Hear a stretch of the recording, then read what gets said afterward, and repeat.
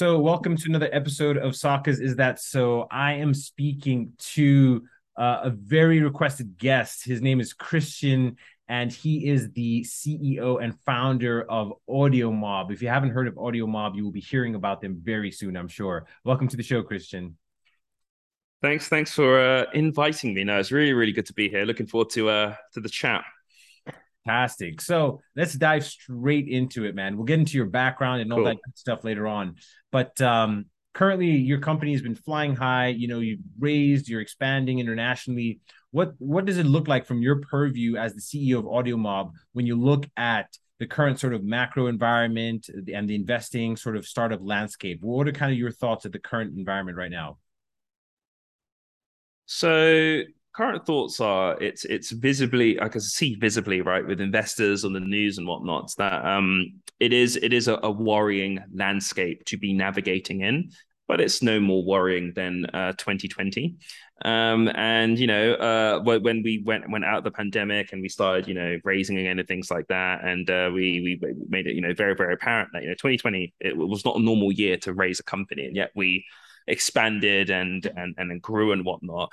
And we're just going to see exactly the same thing. The times are going to be a bit harder, but it's just all about the execution. So am I worried about the state of the world? No. Am I cautious, and is it adapting the way that we operate? Absolutely.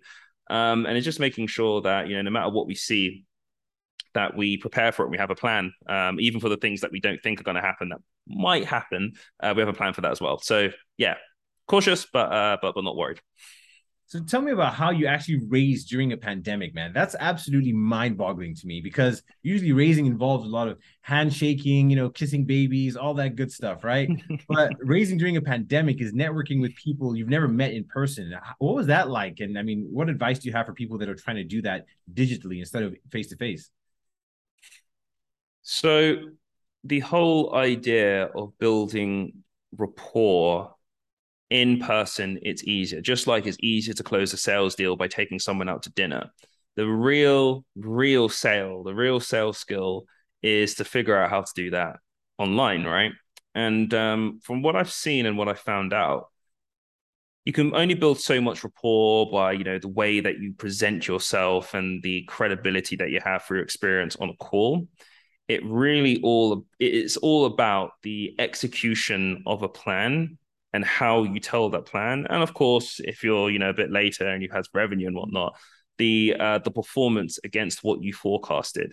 Just having all of those things in a very clear plan, because the best way of building rapport outside of the obvious, right? The way that you talk to a client, converse with them, etc., keep them staying, all that kind of stuff, is proving that you have value and that you can execute a plan. That is pretty much it. And when we were raising in the pandemic, it was pretty hard. We've raised our first $1 million just before the pandemic in January, and then we had to raise another $1 million for like 9 months throughout the pandemic. And I mentioned I'm prepared to, if there's a complete downturn, to go into pandemic fundraising mode, which is raising small pockets of money constantly from angels. You get enough angels, then you get VCs and bigger angels coming in. It's just very small and very constant. The VCs will completely shut down in times of economic turmoil. Some of them will still, entertain a potential investment, but you are literally talking about like a 400% increase in the amount of time it will take to get through due diligence, do all that stuff. So it was really just, relying on the angels, then building up a bigger roster of angels and raising in small pockets over a longer period of time. It is very difficult to raise in these circumstances in this method, but it is a way that has worked for myself and Wolford at least. Yeah, that makes a lot of sense. And in terms of how you spent your time during that period, because you're building a product, you're also trying to sell, you're also trying to get investors on board. How has your time or schedule changed when you were in sort of fundraising mode and versus now? Is it 80% of your time focused on employees and HR, or like how do you kind of divvy up your time before and actually currently at the moment? So I'd say like during the Series A, Wolford became the kind of the temporary interim CEO, and I literally just raised. I was just talking to VCs all day long, doing due diligence and all that good stuff, and I was occasionally like dipping in when there was a key deal, but I was like 5% of my time. Um, now it's a case of figuring out, because the deals that we're talking about, like back a year ago, 100K deal that we closed in, what was it? We closed it in April to be executed in June. That was a Pampa P&G deal. At that point in time, it was the biggest deal we ever did. And we're like, okay, we're a six-figure business. We probably raise a Series A now because we're going to be $1 million business by the end of this year at least. And that's what happened. But even when we were raising there, and the efforts that we took to pivot to ensure that I could raise the round with Wilfred, who of the $14 million, he got in three, which was really impressive in itself. It's a difference between, because back then we're like, yeah, okay, 100K is a good deal. We can raise off the back of this, but this isn't $1 million deal. It isn't a $10 million deal. And these are the deals that we're now looking at right now. And it's a case of, all right, we've got money in the bank. 10 million would be great to raise right now. An extra couple of million would be great, but there's a minimum target, and it's constantly measuring the opportunity cost of progressing a 8-figure deal versus, in a time of economic peril, going after extra money. Because to be honest, most founders that I know, they're always raising. Even when you're not raising and you're talking to investors, you're actually raising because you don't want to screw up that investor update call, right? So the way that I think about these things now is that I'm much more sensitive in terms of whether I actually need to raise, because even though it's a times of economic peril, I know that that there is money out there that we could raise from, but is it worth impacting a deal if I have to take weeks out in order to do the raise? So that's something that I'm thinking about. And there's obviously the caveat to that there's much more people in the company. We're just under 40 people when we were 12 at the beginning of the year. So, people need to be supported and to be managed. And it isn't a case that, Wilfred could be just the interim CEO while I go out and raise. That just would not work. So there is a much more leveled weighting between my management of people, the key deals, and the fundraising. Yeah, no, I think that makes a lot of sense. There's like $290 billion of dry powder out there amongst VCs. So you're right. There isn't a shortage of capital out there, but, I guess VCs are waiting in the wings to see how the economy plays out with rising interest rates and all that kind of stuff. So it's a very interesting time. But speaking to one of the things you mentioned, you've been hiring like crazy. You've gone from 12 to 40 people. That's like more teams, more ways of thinking. Like, what's it been like managing a bigger company, and how has that changed the way you run things? Do you kind of outsource more? How have you run your company as you expand and grow in terms of your headcount? So that's a really, really good question. And one of the things that I constantly think about, and one of my mentors has been telling me this since I was like 19, since she started, her name's Suzanne Parks, is that the best leaders, they grow people. They're good at growing people that are bigger than themselves. What I mean by this is, I'm a 30-year-old CEO, right? I don't have 15, 20 years of experience in a very specific thing. However, when it comes to the way that you motivate, direct, and invest in a specific candidate that is obviously willing and invested to improve themselves, that is something that I'm constantly improving on and getting advice as to how to be, the best kind of CEO that can do that. And the reason I mention this point is that we are getting in very, very experienced people that are specialists in, business development and customer success and operations and, financial controlling and people and all this good stuff. And the idea is that I am now not involved in like the very, very small minutiae of deals, like 5K deals, 10K deals, things like that. It's like 8-figure deals, figuring out which directors we're going to hire, and then developing them in order to manage their division at AudioMob in the best way possible, where I become irrelevant and don't even have to be there.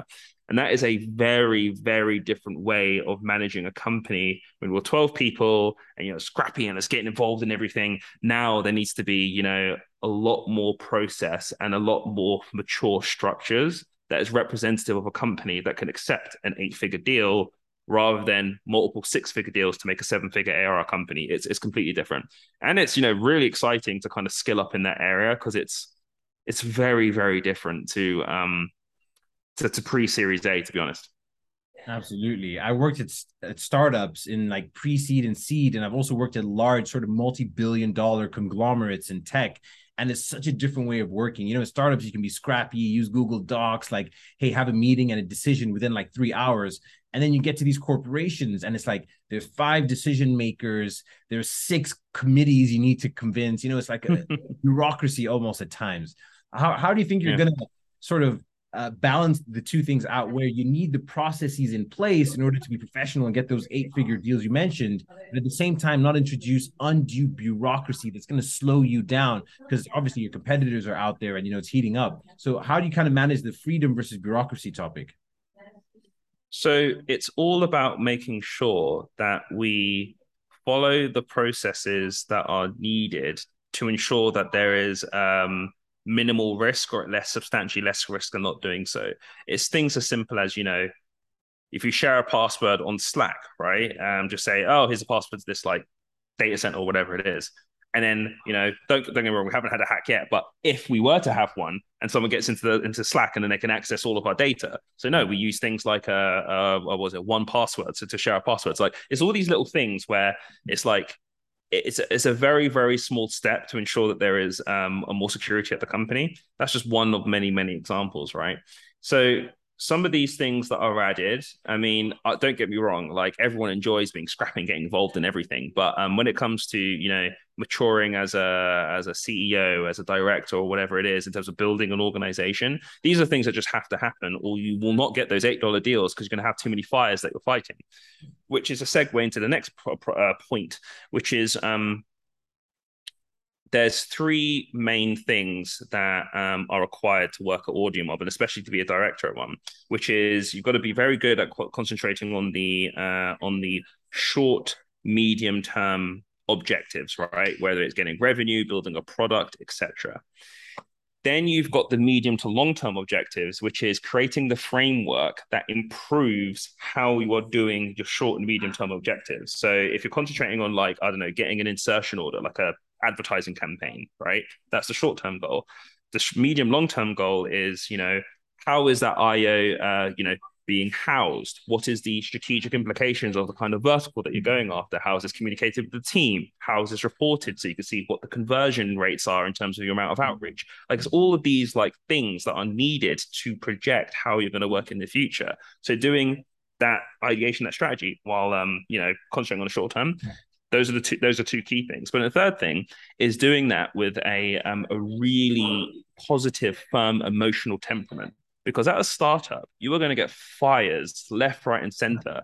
Now, you Google AudioMob, we are a company that's doing really well. We've got lots of clients, so we're growing through the moon in triple digits, etc. But, with more money, there's more problems and more people, because there's just fires everywhere, from, what's happening in Ukraine and Europe now, that's affecting the exchange rate, and how's that's affecting, potential revenues, or for instance, the kind of game developers that we can or can't interact with. There are just constant macroeconomic factors that will make you have to adapt how you're doing work, and dealing with that with a really strong emotional temperament makes the other 2 tasks or objectives that I mentioned, the short and medium term piece, much easier to deal with. So those are the 3 main areas that directors need to be at AudioMob, and it's something that we test for. And these are the key things that are needed to make sure that we're like not getting too bureaucratic, and that we can actually adapt quickly, but while obviously making sure that we've got a good foundation in place. Absolutely. I love the insertion of the Biggie lyrics, more money, more problems. That's great. I'm gonna clip that out and make it into like a YouTube short or something. But in terms of like what you mentioned, working in the machine versus working on the machine, I had a mentor that kind of delineated between those two, which is in the machine, day to day, getting those quarterly results, but then working on the machine, which is like ways of working and frameworks and things of that nature. So it's kind of a great way to delineate between the two. Another part that I'm stealing that quote, by the way. That's cool. in the machine, on the machine. As long as you yeah, I'm seeing royalties, I'm good then. Yeah, no problem, no problem. We actually met in New York City when you came over as part of the consulate expansion, and I wanted to get your thoughts on raising from American investors and then raising from the UK ecosystem, because I lived in London for a long time and moved back to the US just recently, and I've noticed a few differences, but I wanted to get your thoughts on the sort of US ecosystem way of raising versus the UK. Did you notice anything different, or what are your thoughts on that? Yeah, so I guess the way that I raise and the way that I frame the story of AudioMob is representative of the end vision, which is IPO and expand all of our different products in our R&D lab, making an alphabet soup, if you will, because you've got the AudioMob as the parent, and you've got all of these different companies that I think are going to be worth substantial amounts of money post IPO. Now, to every time a tech startup thinks of IPO, they think listing in the US, right? There is more public money there. There is more VC money, private equity money, more M&A opportunity. There's more of everything in the US.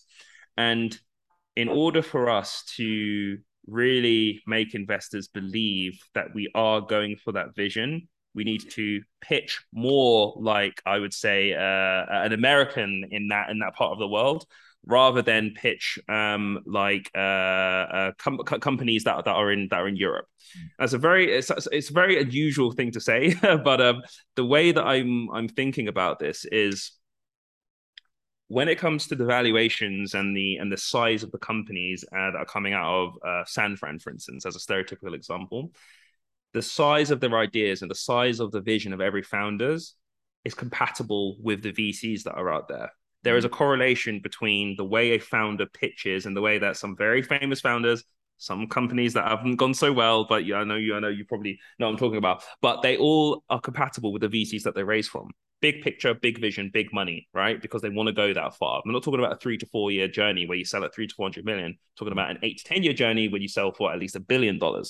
So one of the main things that I noticed when I was raising the Series A is that you can't really raise a Series A like you're raising a seed round, where it's like, okay, this is where I think it could go, but this is what I think is going to happen in the first 2 to 3 years. I initially took that approach when I was testing out the Series A kind of vision on the first couple of funds. But really, what these big funds want to see is, what are you thinking 8 to 10 years down the line? What is the value of your IP going to be worth? I don't care what's going to happen in your next 18 to 2 months of runway. I want to know what's going to happen in your next 8 to 10 years. And that whole story around what the IP is going to be valued at once we execute over a longer period of time, that, in my mind, is more compatible with American investors than European ones. But when you get the money, European investors will definitely throw big checks at you alongside the American investors, maybe around Series B. But for Series A, yeah, the whole IP story and selling the bigger picture rather than what you're going to do in the short, medium term, that was the biggest difference that I saw. Yeah, I think that's a great point. I noticed the same thing as well when I came here. I've also noticed, excuse my French, but in America, it's a lot more sales and marketing and sort of, grand visions. In Europe, I find that they're a lot more on the ball when it comes to due diligence, things like deep tech, where you have to be quite technical. I found that there's just a little bit more, I don't say caution, but just a little bit more methodical, sort of detailed ways of looking at things versus in America, where it's kind of like, how fast can we go? How big can we go? Sort of the common trope of shoot first and ask questions later, right? But that's kind of the way I've seen it over here as well. Well, yeah, the thing I love about the USA and American investors is that their risk tolerance is certainly higher, and it's the first geo that I heard where you could raise money based on the amount of users that you have, like a social network, a little profit. And don't get me wrong, it's a much higher risk model, but one of those risk pays off, and you've got $100 billion company, right? And that only really is coming from the US. So yeah, that's why, like, just in terms of if you really want to go big, and I'm talking about like actually want to go big rather than just say you are and then just see what happens. As long as you've got the story right and you've got a good data room, yeah, I think the US is the way to go for at least your Series A. Absolutely. Actually, speaking about stories and narratives, I remember when you pitched here in New York City, you created such a cohesive narrative around, how you started AudioMob, where you're going, and all those types of things. I think the audience would get a lot from how you create a story or a narrative in order to get people to buy into your vision, because sometimes you might not have the early traction or might not have the numbers. But how did you create that narrative and story that really made people feel like, oh man, we need to get into AudioMob now. We need to support these guys because they're the next sort of unicorn. How did you go about that process? So the way I went about it is I've been thinking for long before I started AudioMob that I wanted to start a company. And the stamps of approval, the credibility that I got along the way before starting, like, working at Google, working at Facebook, outside of like the tremendous value that I got from working there and learning, the ins and outs of the media ecosystem. One of the key things is that one, investors will listen to you the more traction that you have. And I know, again, might be a bit controversial, but it's true. Usually founders that I've worked at, let's say they're starting a fintech company, they've worked at Goldman Sachs, the investors are going to listen to them more than, if they didn't work in finance at all. Investors listen to people that graduated from Stanford more than London University. So it's getting all of these stamps of credibility that really helps with that. And in terms of crafting the narrative, the way that I craft a narrative for an investor is very similar to the way that I crafted a narrative for an engineer at the beginning. I started going to hackathons. I didn't want to be, that sales guy that just says, oh, I've got this amazing vision, pitches an engineer. And the engineer is like, okay, how are we going to create this vision? And then what usually happens is that the salesperson will say all this stuff and they assume that it's really easy to build. And assumptions is the worst thing to make when you're talking to an engineer. And I have learned the hard way when I was learning how to do this. And not having that understanding, that credibility to make that engineer buy into your initial vision. So I taught myself to make games and make software and actually prototype actual working technology. Don't get me wrong, could never scale to like millions of dollars, let alone hundreds of thousands of dollars or whatever.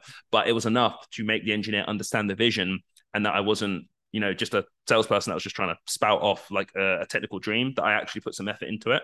Now, the reason I mention that story is that I use the same thing with the investors. Mention that, the experience from Google and Facebook and understanding the flow of money, and I'm talking about hundreds of millions of dollars here within the ecosystem, noticed a gap. There was no audio component. And then I start bringing in the truth, the fact that, I've got a PS5 back there, and I always reference that on my calls that I'm an actual gamer, and I started making my own games. Now, I know teaching yourself to code and make own games, it isn't an easy thing to do. It's another layer of credibility outside of the Google and the Facebook piece. So I mentioned, I've made my own games. Then I mention a hobby. I am a massive fan of music. Rather than just saying I'm a fan of music and I am, streamed it into my games, I mentioned massive gamer. And this is all true, I digitize Japanese watercolor artwork to make very relaxing, chilled out art in games, rather than just saying I made games outside of Google. Right? I put a bit more detail in there. Then on the music production side of the coin, I could say, yeah, I produce music and I streamed it into the games. No, what I mentioned is that I'm a massive fan of hip hop and jazz music. I like Jay Dilla, I like Madlib, and I've been trying to produce this kind of music since I was 14. I'm making chilled out games and I want to stream chilled out music into those games. So it's creating a narrative and adding more description so people actually know like a bit about you. And a lot of the time, you get investors that you never would have thought would like Jay Dilla or even know who he is. And they're like, oh my God, oh shit, yeah, like I love Jay Dilla. And that builds the extra bit of rapport, right? And then you mentioned the fact that, you combined your passions, you're working at Google and Facebook. And again, I'm not trying to blow smoke here, but like the way that I've crafted the narrative around all of the stamps of credibility, that is what really hooks investors in at the beginning. Now, don't get me wrong, it's not the reason that they invested. You've got to, have the numbers and have the team and whatnot. But I have never, ever got a bad review from telling that story, to be honest. So yeah. Yeah, and I couldn't agree with you more, man. I was very conscious of building credibility as well, because fortunately or unfortunately, depending on what side of the coin you fall on, those things matter. Like I had to go to Berkeley for a certain reason. I had to work at, QuickBooks to get that credibility. Like those things do matter. They're going to kind of open the door for you. But the same thing that happens on the other side, because I invest in startups as well, is, you don't want to be a VC that's just sort of, oh, here's a $10,000 or here's $100,000 check, whatever it is, and then you guys figure it out. When they find out that I've actually worked and launched products, like I'm like, show me your Figma designs. I'm going to show you where it's right and where it's wrong. Like, show me your Python code. I'm going to call out where you have syntax errors, then they're like, oh man, this guy actually knows what he's talking about. And they see you as a value add partner as opposed to just some schmuck that, wants to invest in them. But you're 100% right. It's about understanding who you're speaking to and really getting into the weeds. You know what I mean? Yeah, absolutely. And then one thing I forgot to add, right, is I am not saying this story flippantly. I've spoken to, it's got to be 100+ investors to really craft that narrative that I know like really hits those keynotes in terms of the story. Because how they say practice makes perfect. And yeah, everyone will, as long as you approach every part of your pitch in terms of, especially in terms of your introduction as well. So all these different iterations that you make on your deck, make on your introduction as well, until, every single time you make an introduction, investors will be like, oh, that is actually a really cool story, which is what happens in nearly every pitch now. As long as you keep iterating on that every time you have a pitch, rather than just leaving that and just working on like iterating the financials or whatnot, you'll eventually get there. It's just trial and error, really. Yeah, absolutely. I couldn't agree more. So many different things that come up as part of this sort of investing startup world. It's so exciting, man, but there's a lot of risk. And I wanted to ask about like your risk tolerance, because the American lifestyle is kind of go hard or go home, right? And Yeah. other places a bit more conservative. How do you kind of calibrate your risk versus reward for anything you're doing, whether it's your personal life or even your company, like hiring those extra 10 to 15 people, improving your burn rate at your company? How do you calibrate risk versus reward for you right now? And has that changed from when you first started to now? So I would say that the amount of risk that we're willing to take hasn't really changed. The diligence that we make to mitigating said risks, though, has. So, we're willing to, go from 12 to 40 people, but in terms of the way that we prepare for, let's say, economic downturn, right? We concentrate on COVID resistant verticals, and we have a whole analysis piece around how we're gonna do that. In terms of ways of decreasing burn, a lot of companies, what they'll do is they will cut people. We're not doing that here because we need those people to grow. So in terms of the way that we make cuts, like it's leaning into subsidies from, let's say, the UAE government. It's making sure that we are much more frugal and much more lean in terms of how we do everything, from the kind of expenses we do to like how we do team events to travel, making sure that we've got proper budgets, making sure that the way that our burn goes up and down, that we at least have a certain amount of runway before we even think about raising. The usual VC will mention that, all right, got 6 months left. All right, start raising. But if you have 6 months left and you start raising and that raise takes 2 to 3 months, then the VC has quite a significant advantage in terms of the rates that they'll give you. So I would say that maybe trust a founder's opinion in terms of how much you need to raise, or how much you need to raise and when to raise it.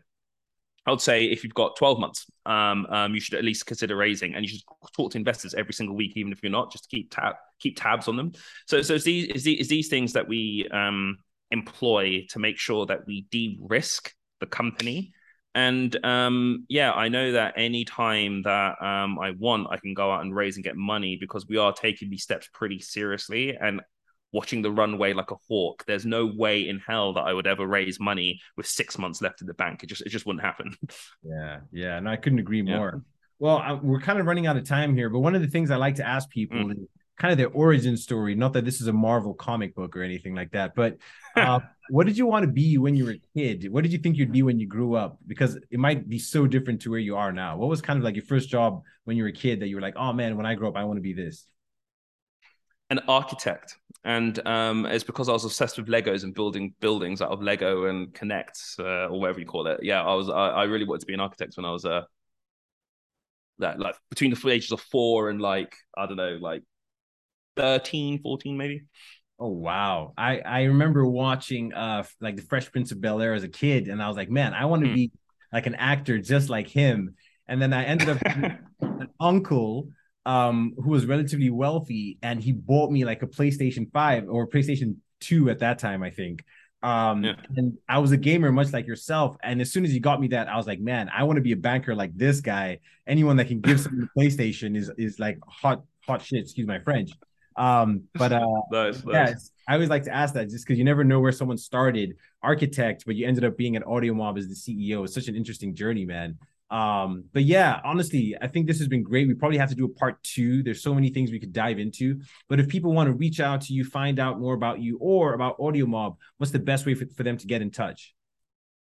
Yeah, so just add me on LinkedIn, Christian Facey. I believe there's only two people with my name on LinkedIn. So yeah, Christian Facey on LinkedIn. More than happy to chat and more about the company. Fantastic. Well, thanks so much for being on the show, Christian. Really appreciate it.